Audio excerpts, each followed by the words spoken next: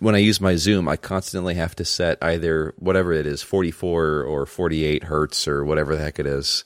And depending on which one I choose, I either sound like a deep-voiced baritone or a chipmunk. I feel like it's at the computer's whim whether the one that I pick works or not. You know what's crazy is for somebody who cares as much about technology as I do, I really have no answers for any like technical support things. It's just plug things in, unplug things, restart things, turn things on and off, toggle switches. Like that's the only thing I know how to do. And I feel like that's kind of the only thing that there is to do in a lot of situations. Well, don't tell the world, this is probably not good to be recording. No, it's good. It's good. We're having a cathartic thing where we're telling the world the truth about tech support, or maybe you're going to tell me that's completely wrong. Do you remember when there used to be, whenever you would have an internet issue and you would have to call the like cable company and they would just tell you to unplug your router for like 3 minutes and then like plug it back in after that? Yep. And it always felt dumb. Like I could have done that on my own. But at the same time, I feel like that is kind of tech support in a nutshell. I just try 10 things and one of them works, and hopefully I can remember which one actually worked for next time. Do you do tech support stuff for your church or no? Is that different? I am the IT director at the church, which basically means if it has a cable more than a power cord or Wi-Fi, it falls under my domain, and if it's broken, it's my responsibility to fix it. Right. So, I mean, do you have some sort of like arcane dark arts magic that you have in your back pocket that you use to like fix things, or are you just flipping switches?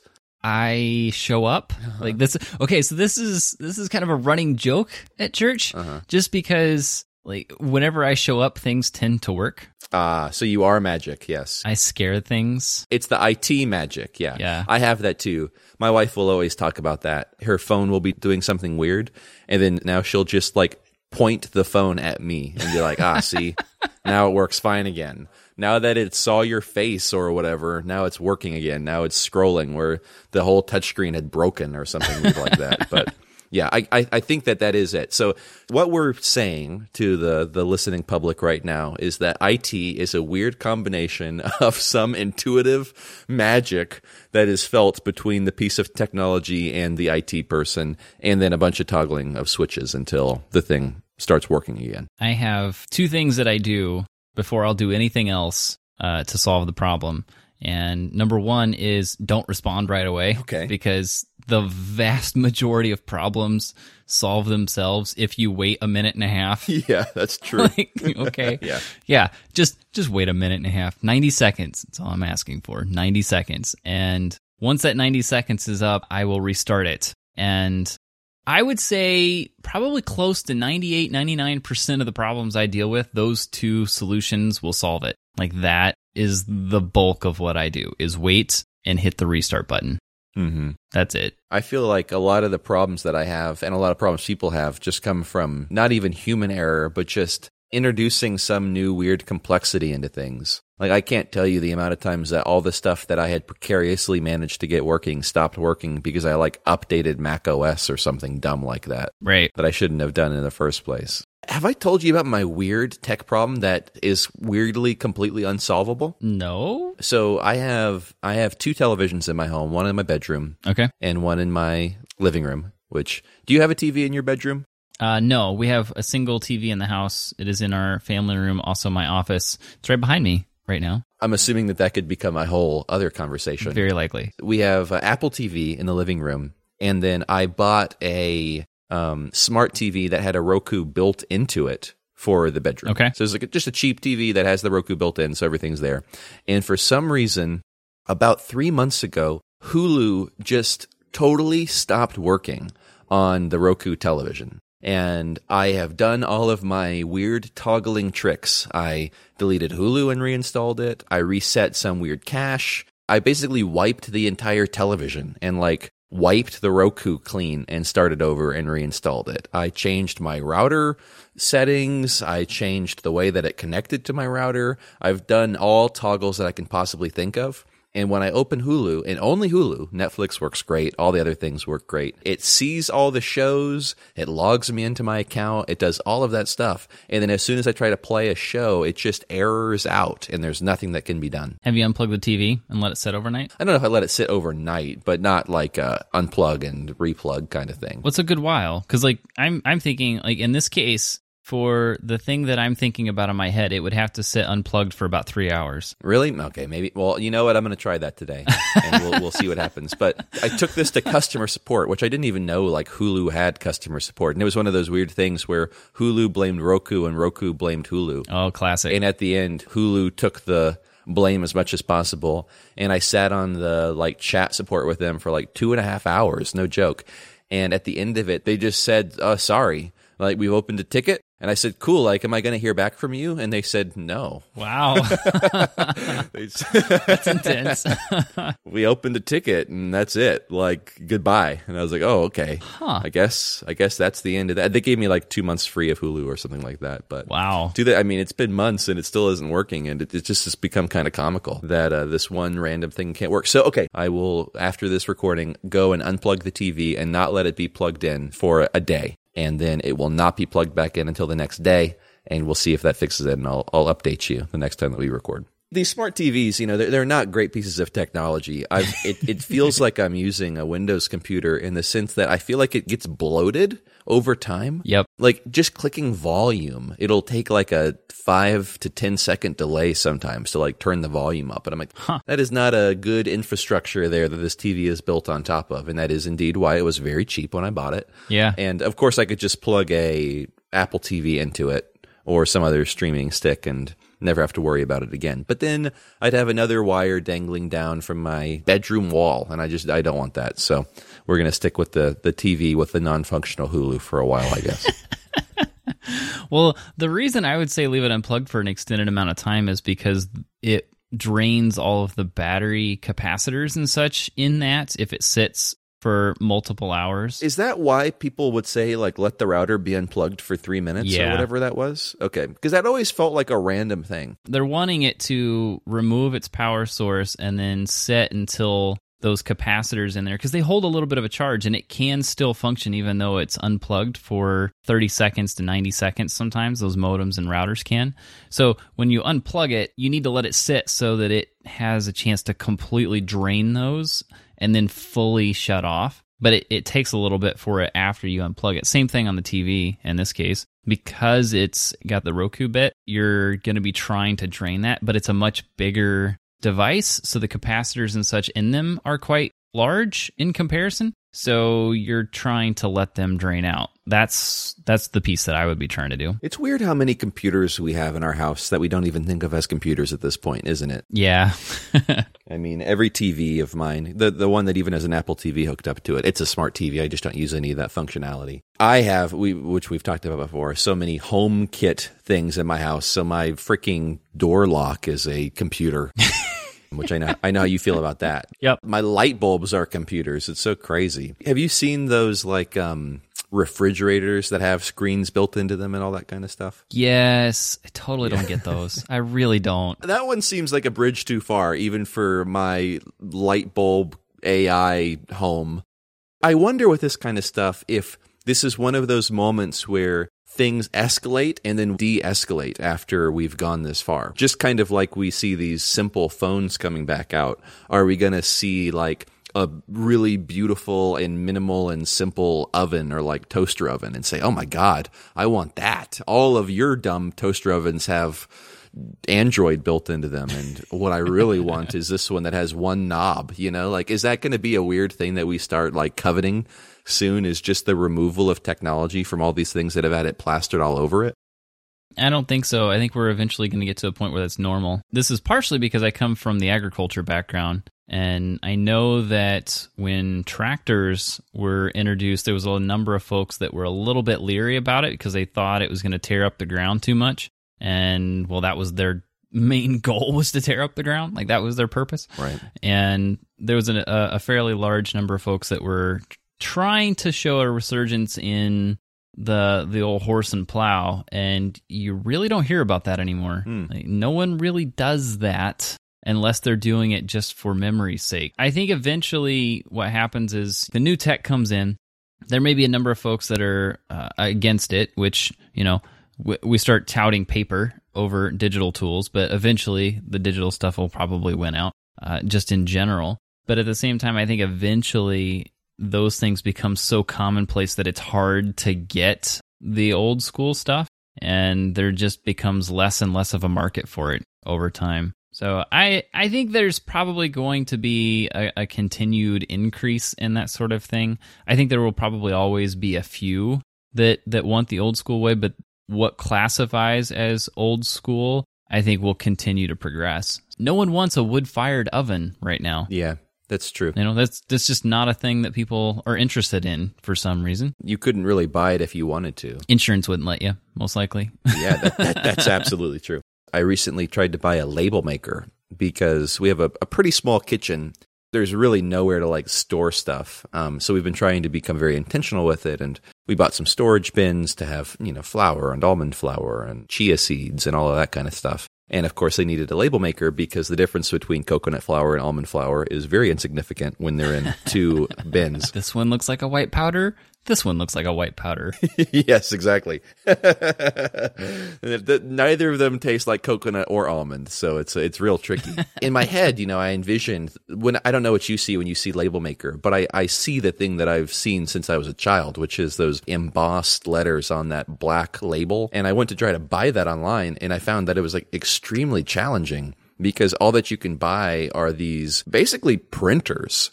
And I hate printers badly. For all of my love of technology, I have the exact same amount of hatred for printers as a whole, so I really didn't want one of those in my house.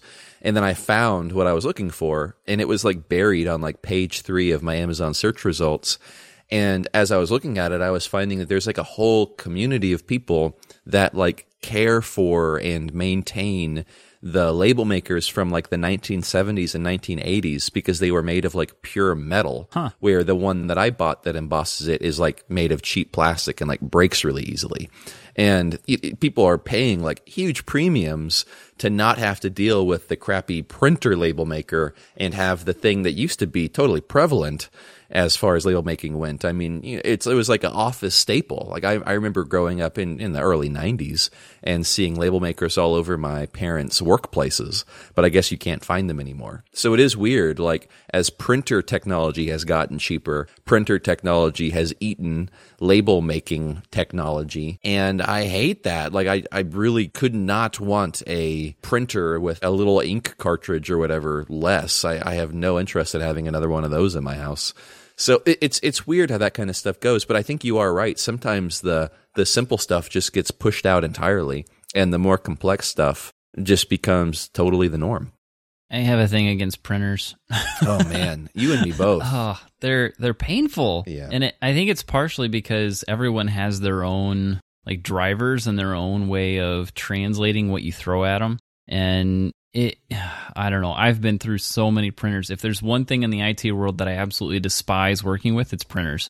Those are the things I will avoid as much as I possibly can because they just don't, there is no universal way of getting them to work. I know. It's not like they fit into any ecosystem really at all. I think that makes people that like technology even more mad because when printers don't work for people who don't care about technology, that's just the status quo. Nothing works the way they want it to work. So it's whatever. None of it works anyway. Yeah, but when you know how to make a thing work and this printer won't work, it's so infuriating. When we lived in Florida, my wife made me get a printer because she needed to print stuff out every once in a while. And the two of us had to go to some event that required the printing out of a ticket. And I have this very vivid memory of me trying to turn this printer on that had been turned off for 2 months because we printed so rarely and getting so frustrated because, it had ink, it had power, it had connection, and it just would not print a single page of paper. And it took me 45 minutes. And I'm a very chill person. I don't get angry. I don't freak out. And my wife was what is wrong with you? I was having a meltdown trying to just print this piece of paper. And I was it just infuriates me. It makes me so mad. The happy ending of the story is when I moved here, I bought a Brother printer, one of those really easy, just prints black and white, just works via, what is it called? AirPrint. Yep. It rarely gets used, but when it does, it prints the thing, and I'm A-okay with that. So I've solved my personal printer dilemma but good gosh, I hate them so much. So the prospect of having a label maker printer freaked me out. I've done enough consulting and in-house visits for people who have printer issues to know that I have like 5 or 6 brands that just avoid them. And like the only brand that I've ever had any success with is Brother. We've got one here at our house that's it's one of the toners. It's not the inkjet sort of thing. That's kind of Brother's deal. So they like that. I'm confident that the thing's going to last forever. Yeah, exactly. So we picked one up that's a color version just because with kids and what we end up printing, it just needs to be color. But I love that my wife can pull something up on her phone or her iPad, hit the print button, and go to the printer and pick it up. Like that has been one of the best things we've done in a long time. Now, I wish I could say those things were cheap, but they're not like the cheapest printers you can get, but they're also not that expensive. They're just not. Yeah, they're not that bad. For the amount of mental clarity it gives me. Yes. Yes. The hours of my life that it has returned to me, I will happily buy the Brother printer. Definitely. I'm with you. On the same subject of things getting more complex and never going back, when you brought up the tractor stuff, that makes me think of automated cars and these completely autonomous cars becoming the norm. What do you think about that? Do you see that happening sooner than later, or how do you feel about it? I think it'll happen. I do. But at the same time, it's at some point, like here's the tricky part with it. At some point, you have to have a transition period. If every vehicle on the road was autonomous, they could all talk to each other and they could get away with no stoplights. They could get away with no stop signs. Like the whole rules of the road could change. But the problem right now is that when you're trying to introduce them, you've got this transition period of an autonomous car having to share the road with human drivers. And that transition's not going to be easy. We've seen that multiple times now with these things that fail. But it's like everything else in the tech world. The first iteration of something is always going to be terrible. Yeah. It's just the way it works, and you have to continually build off of it to get anything decent that comes out of that. And we're starting to crest over that to a point where I think we're starting to see some of these autonomous cars that could actually get away with it and start to become more of a mass-produced quality. But I don't really know that I have a preference on whether or not this is something I would want to own right now, because part of me thinks these things are really cool. I love computers. I think this would be really interesting.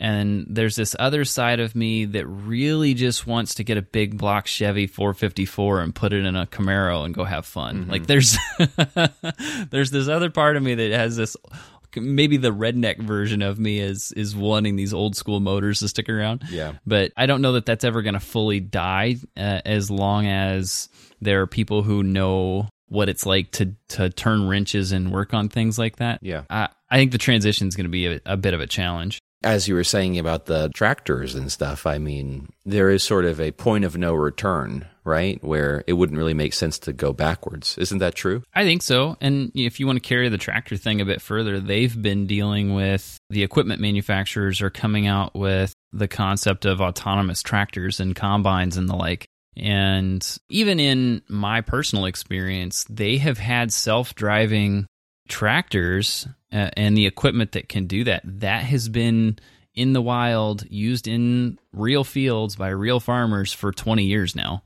Like, that is not new.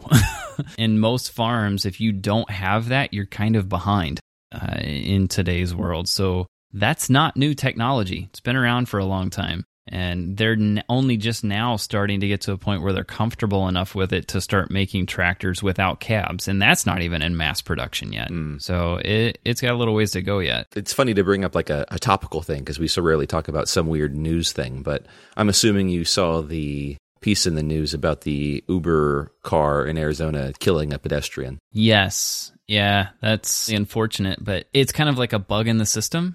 It's a computer and it failed. I mean, that's essentially what happened. There's no way to quantify how many lives have been saved by automated cars because you can't count the number. So that's the problem, right? Is I would wager that automated cars are infinitely safer than human drivers. And the amount of people who are killed every day because of vehicles, I'm sure is a pretty overwhelming and staggering number.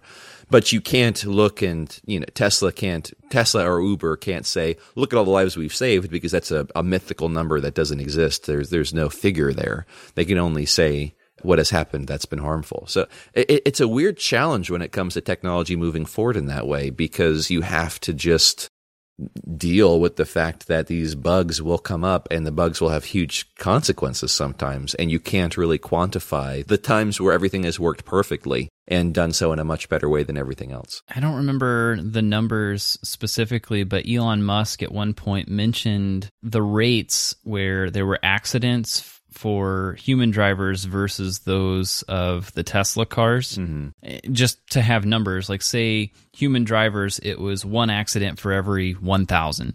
And with a Tesla, it was like one for every 20,000.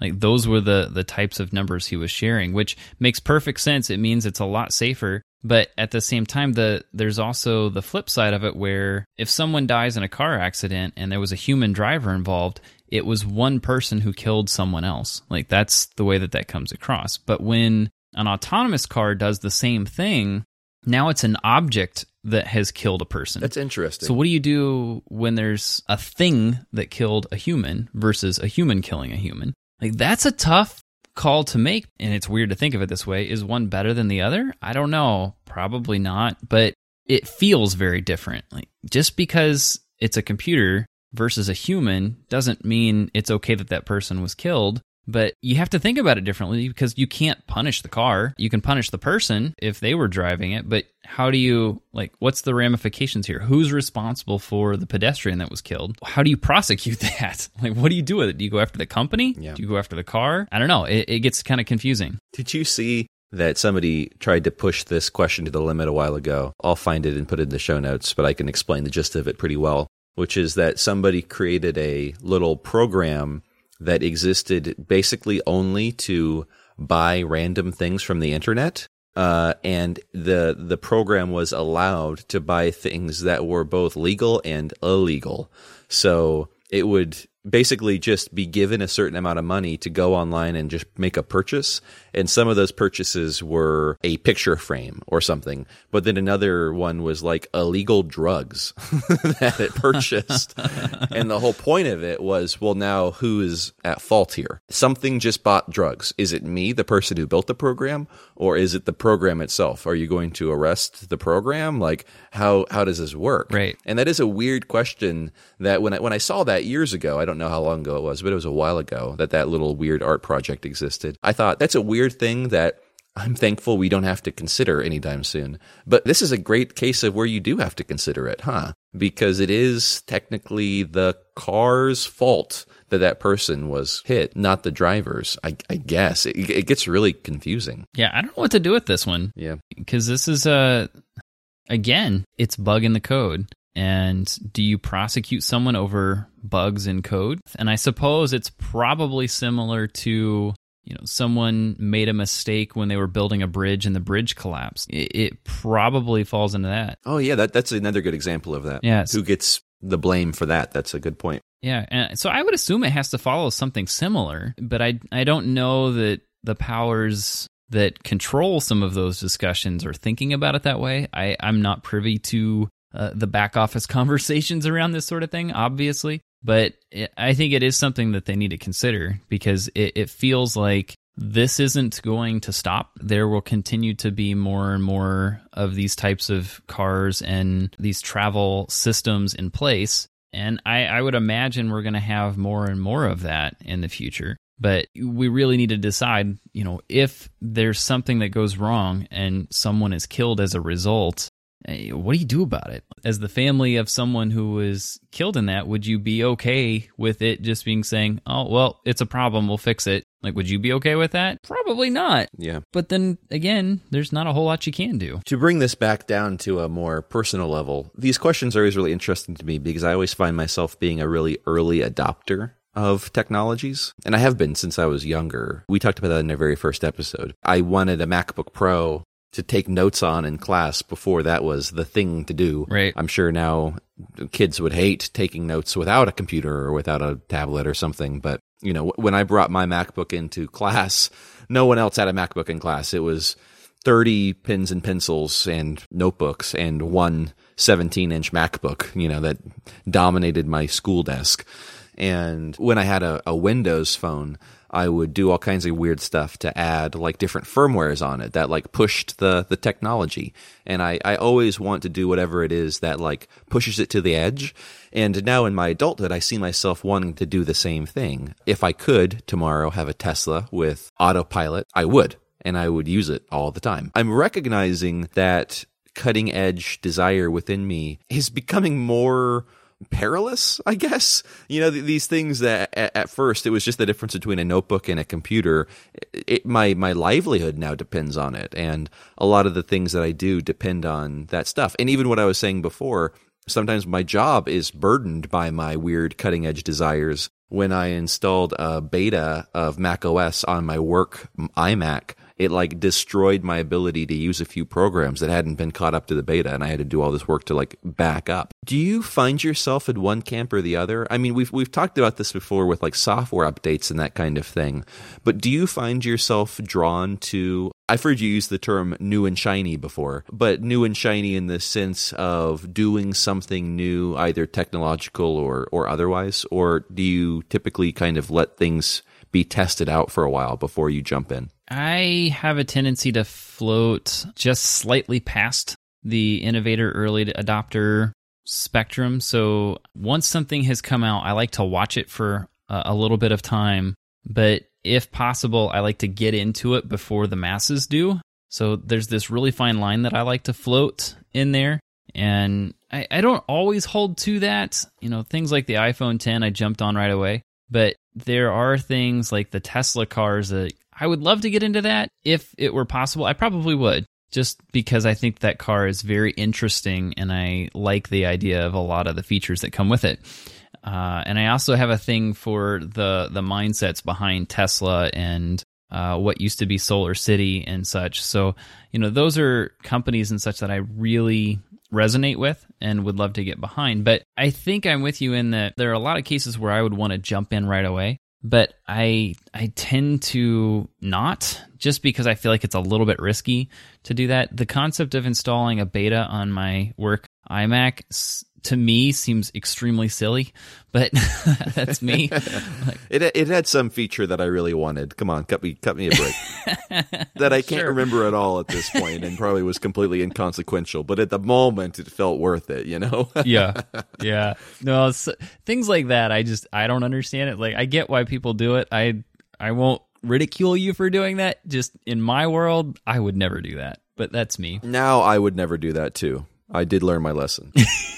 See, you got to get burnt once before you make that decision. And I have been burnt doing that exact thing in the past, so maybe that's why I don't do it. I guess what I'm trying to get at is, as we have these conversations and I think about that kind of stuff, I'm recognizing that these things were very early in my life, like this desire to be cutting edge or ahead of the curve. And when you're a kid, when you're ahead of the curve, it doesn't really matter, because your ability to do stuff is so insignificant that there's not a whole lot that you can do. And even that has probably changed so much. I mean, if you can learn to code when you're 14, you can probably do a whole lot more than the weird cutting edge stuff that I was doing. I remember getting this weird like pocket computer when I was a kid and learning how to do really rudimentary coding stuff on it. But that was basically just so I could like side load apps onto it, as opposed to people now who are probably like making apps and selling them on the App Store. So, maybe even that isn't as true as it used to be.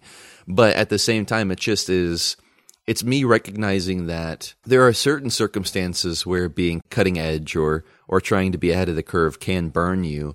But also, I feel like there's just so much delight in it. And there's got to be a reason that I like doing that kind of thing that is good and puts me in a different position. I don't think that I would be as technologically well off and like know what I'm doing if it wasn't for the fact that I have been burned a few times and had to learn how to reinstall things from scratch and all of that stuff. So I guess it's provided me with like a valuable skill set. And the question is whether or not I should continue developing that skill set, or if I should maybe pull back a little bit at this time in my life, I guess. Do you like teaching people about it? I do. Because that's an area that I love doing that. Like, for example, so I've got the iPhone 10. Obviously, they're not as popular as like the 7 or the 8 just because of price. But as a result of me owning this, I have zero problems putting it in the hands of other people and just saying, here, play with it. Like, see what it's like that. I don't have a problem with that. And I think that whenever I get into something new and it's something that I know not a lot of people have access to it, I like to be able to help other people get their hands on it and see what it's like to hold on to it, see how it operates, maybe get a feel for if they want to get one or not. Like those types of things I really, really enjoy. And I love showing people how things operate. And maybe that's why I'm good at the IT role stuff that I do, because I like to know what's going on in this latest and greatest world, but I don't always want to purchase them. Like take the Apple Watch, for example. That's just not a realm that I've ever gotten into. And having latest and greatest there makes zero sense for me. So I just don't do that. But if it does make sense for me, I like to stay up on it and I like to be there. But I do love taking advantage of the fact that I'm in that world so that I can show other people what it's like. Because I think it's really cool to see people's reactions to it. And it's fun to see the people who are like, okay, yeah, I don't get it. And they hand it back after like 10 seconds, like, okay, whatever.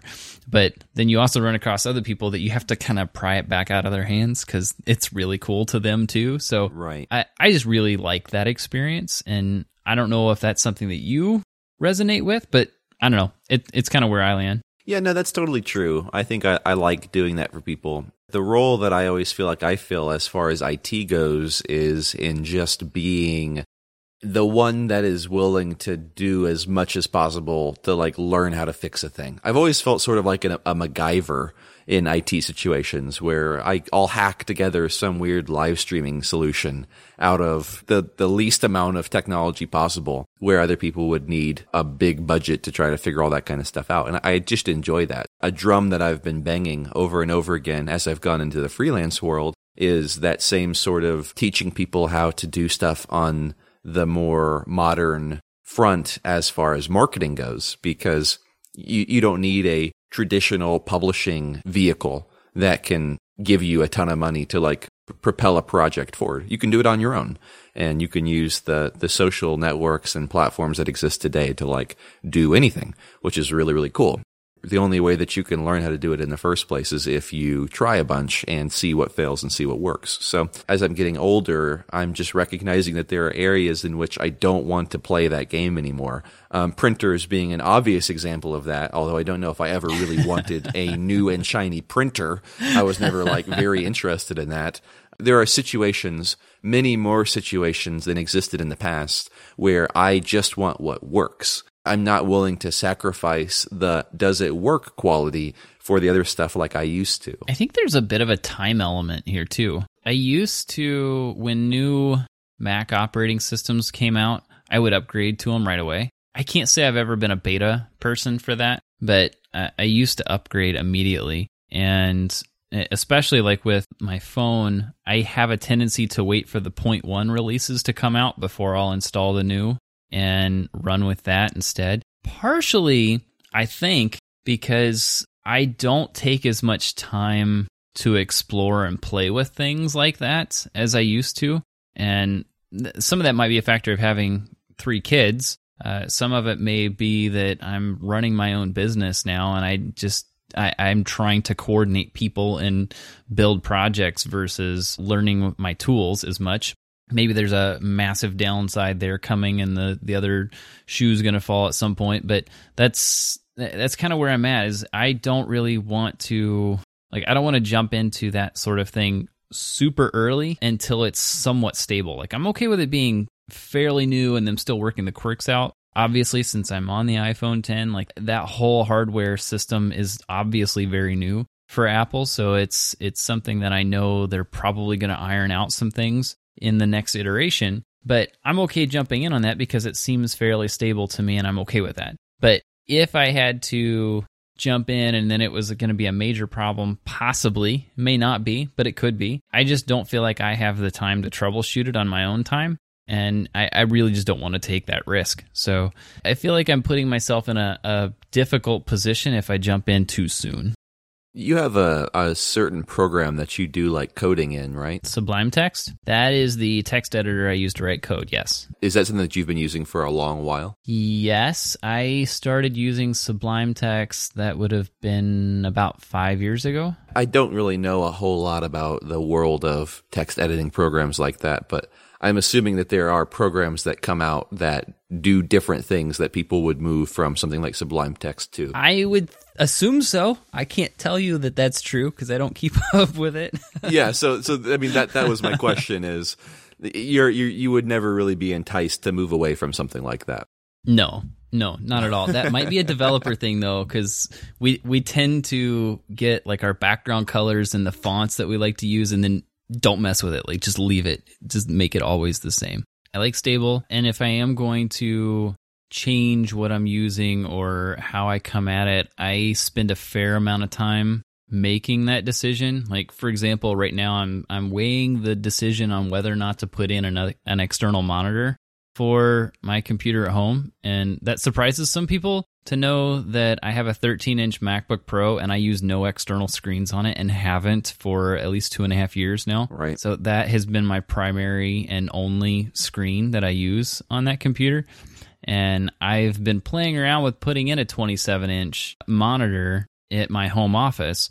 And I have been weighing this decision for about 3 months now and have not come to a conclusion on it yet. So, like, okay, this isn't a case of finances. This is just a case of, I don't know that I want this. Right. And I don't know if it'll actually help or not. So, yeah, I'm sometimes extremely slow to make those decisions. Do you think that there's a need for that kind of experimental nature in people that are trying to do creative or like freelance work? Do you think that's like a value that helps people out? To experiment with tools like that?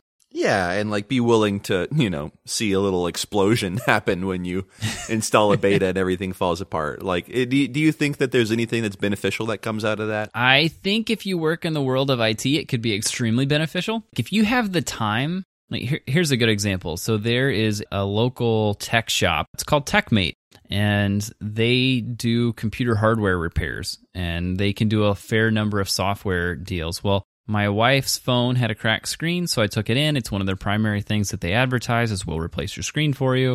It's like, gladly, here you go. And I can't help myself, so I ended up striking up a conversation with them. And, they tend to install things and buy the new stuff just to see how it works, and then they try to break it. Like, now see, that would seem extremely fun to me. Like, there would be a lot of enjoyment there.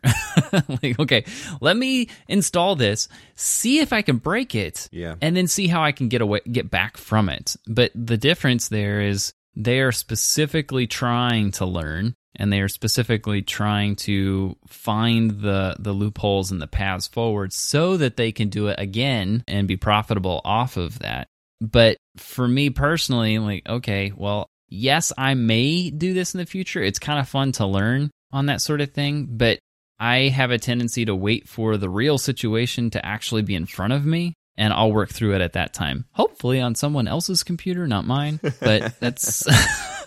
I end up getting a fair amount of that learning just from working in IT, and I don't have to do it on my own. But I can't say that it would be bad to learn those things, because so much of like the magic voodoo thing we were talking about earlier, that I think has a lot to do with just understanding how the systems work. Like if I walk up to a computer and it seems like it's locked up, like I have all kinds of things in my head of why that could be. Maybe they opened too many programs. Maybe they just hit the restart button on it and didn't tell me when I walked up. Like there's so many things that could cause that my tendency is to wait, see what it's going to do, because, waiting solves a lot of problems. But, I have a lot of things in my head that because I know how that system tends to operate, I have a pretty good feel for what it is I should be doing in order to solve it. In most cases, you can solve it very quickly just because you understand how it works. But if you're getting into a lot of the new tech and downloading betas and working with things at that level, you can't help but learn how the system operates, and that's going to serve you better in the future. So yeah, there's probably a lot of benefits to it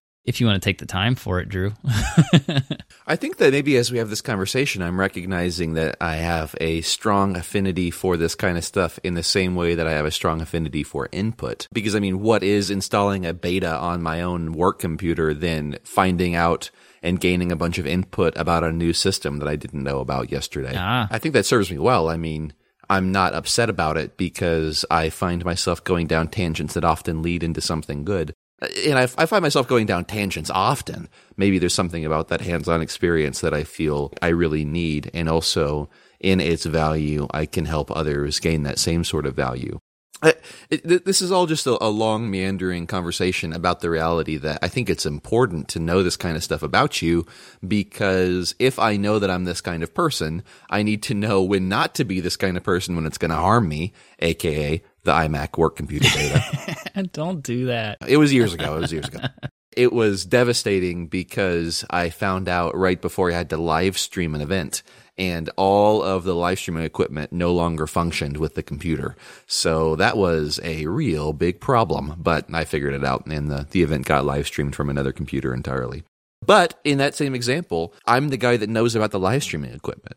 Not because I have some sort of weird background in it, but because I read a bunch of forums about how to live stream without a budget and found out what kind of DSLRs would allow you to live stream without having to worry about like burnout or battery errors. And I found out what little, pieces of hardware you could connect to cheap software and like make things work. And I figured out how to use YouTube live streaming before anyone else was really doing that.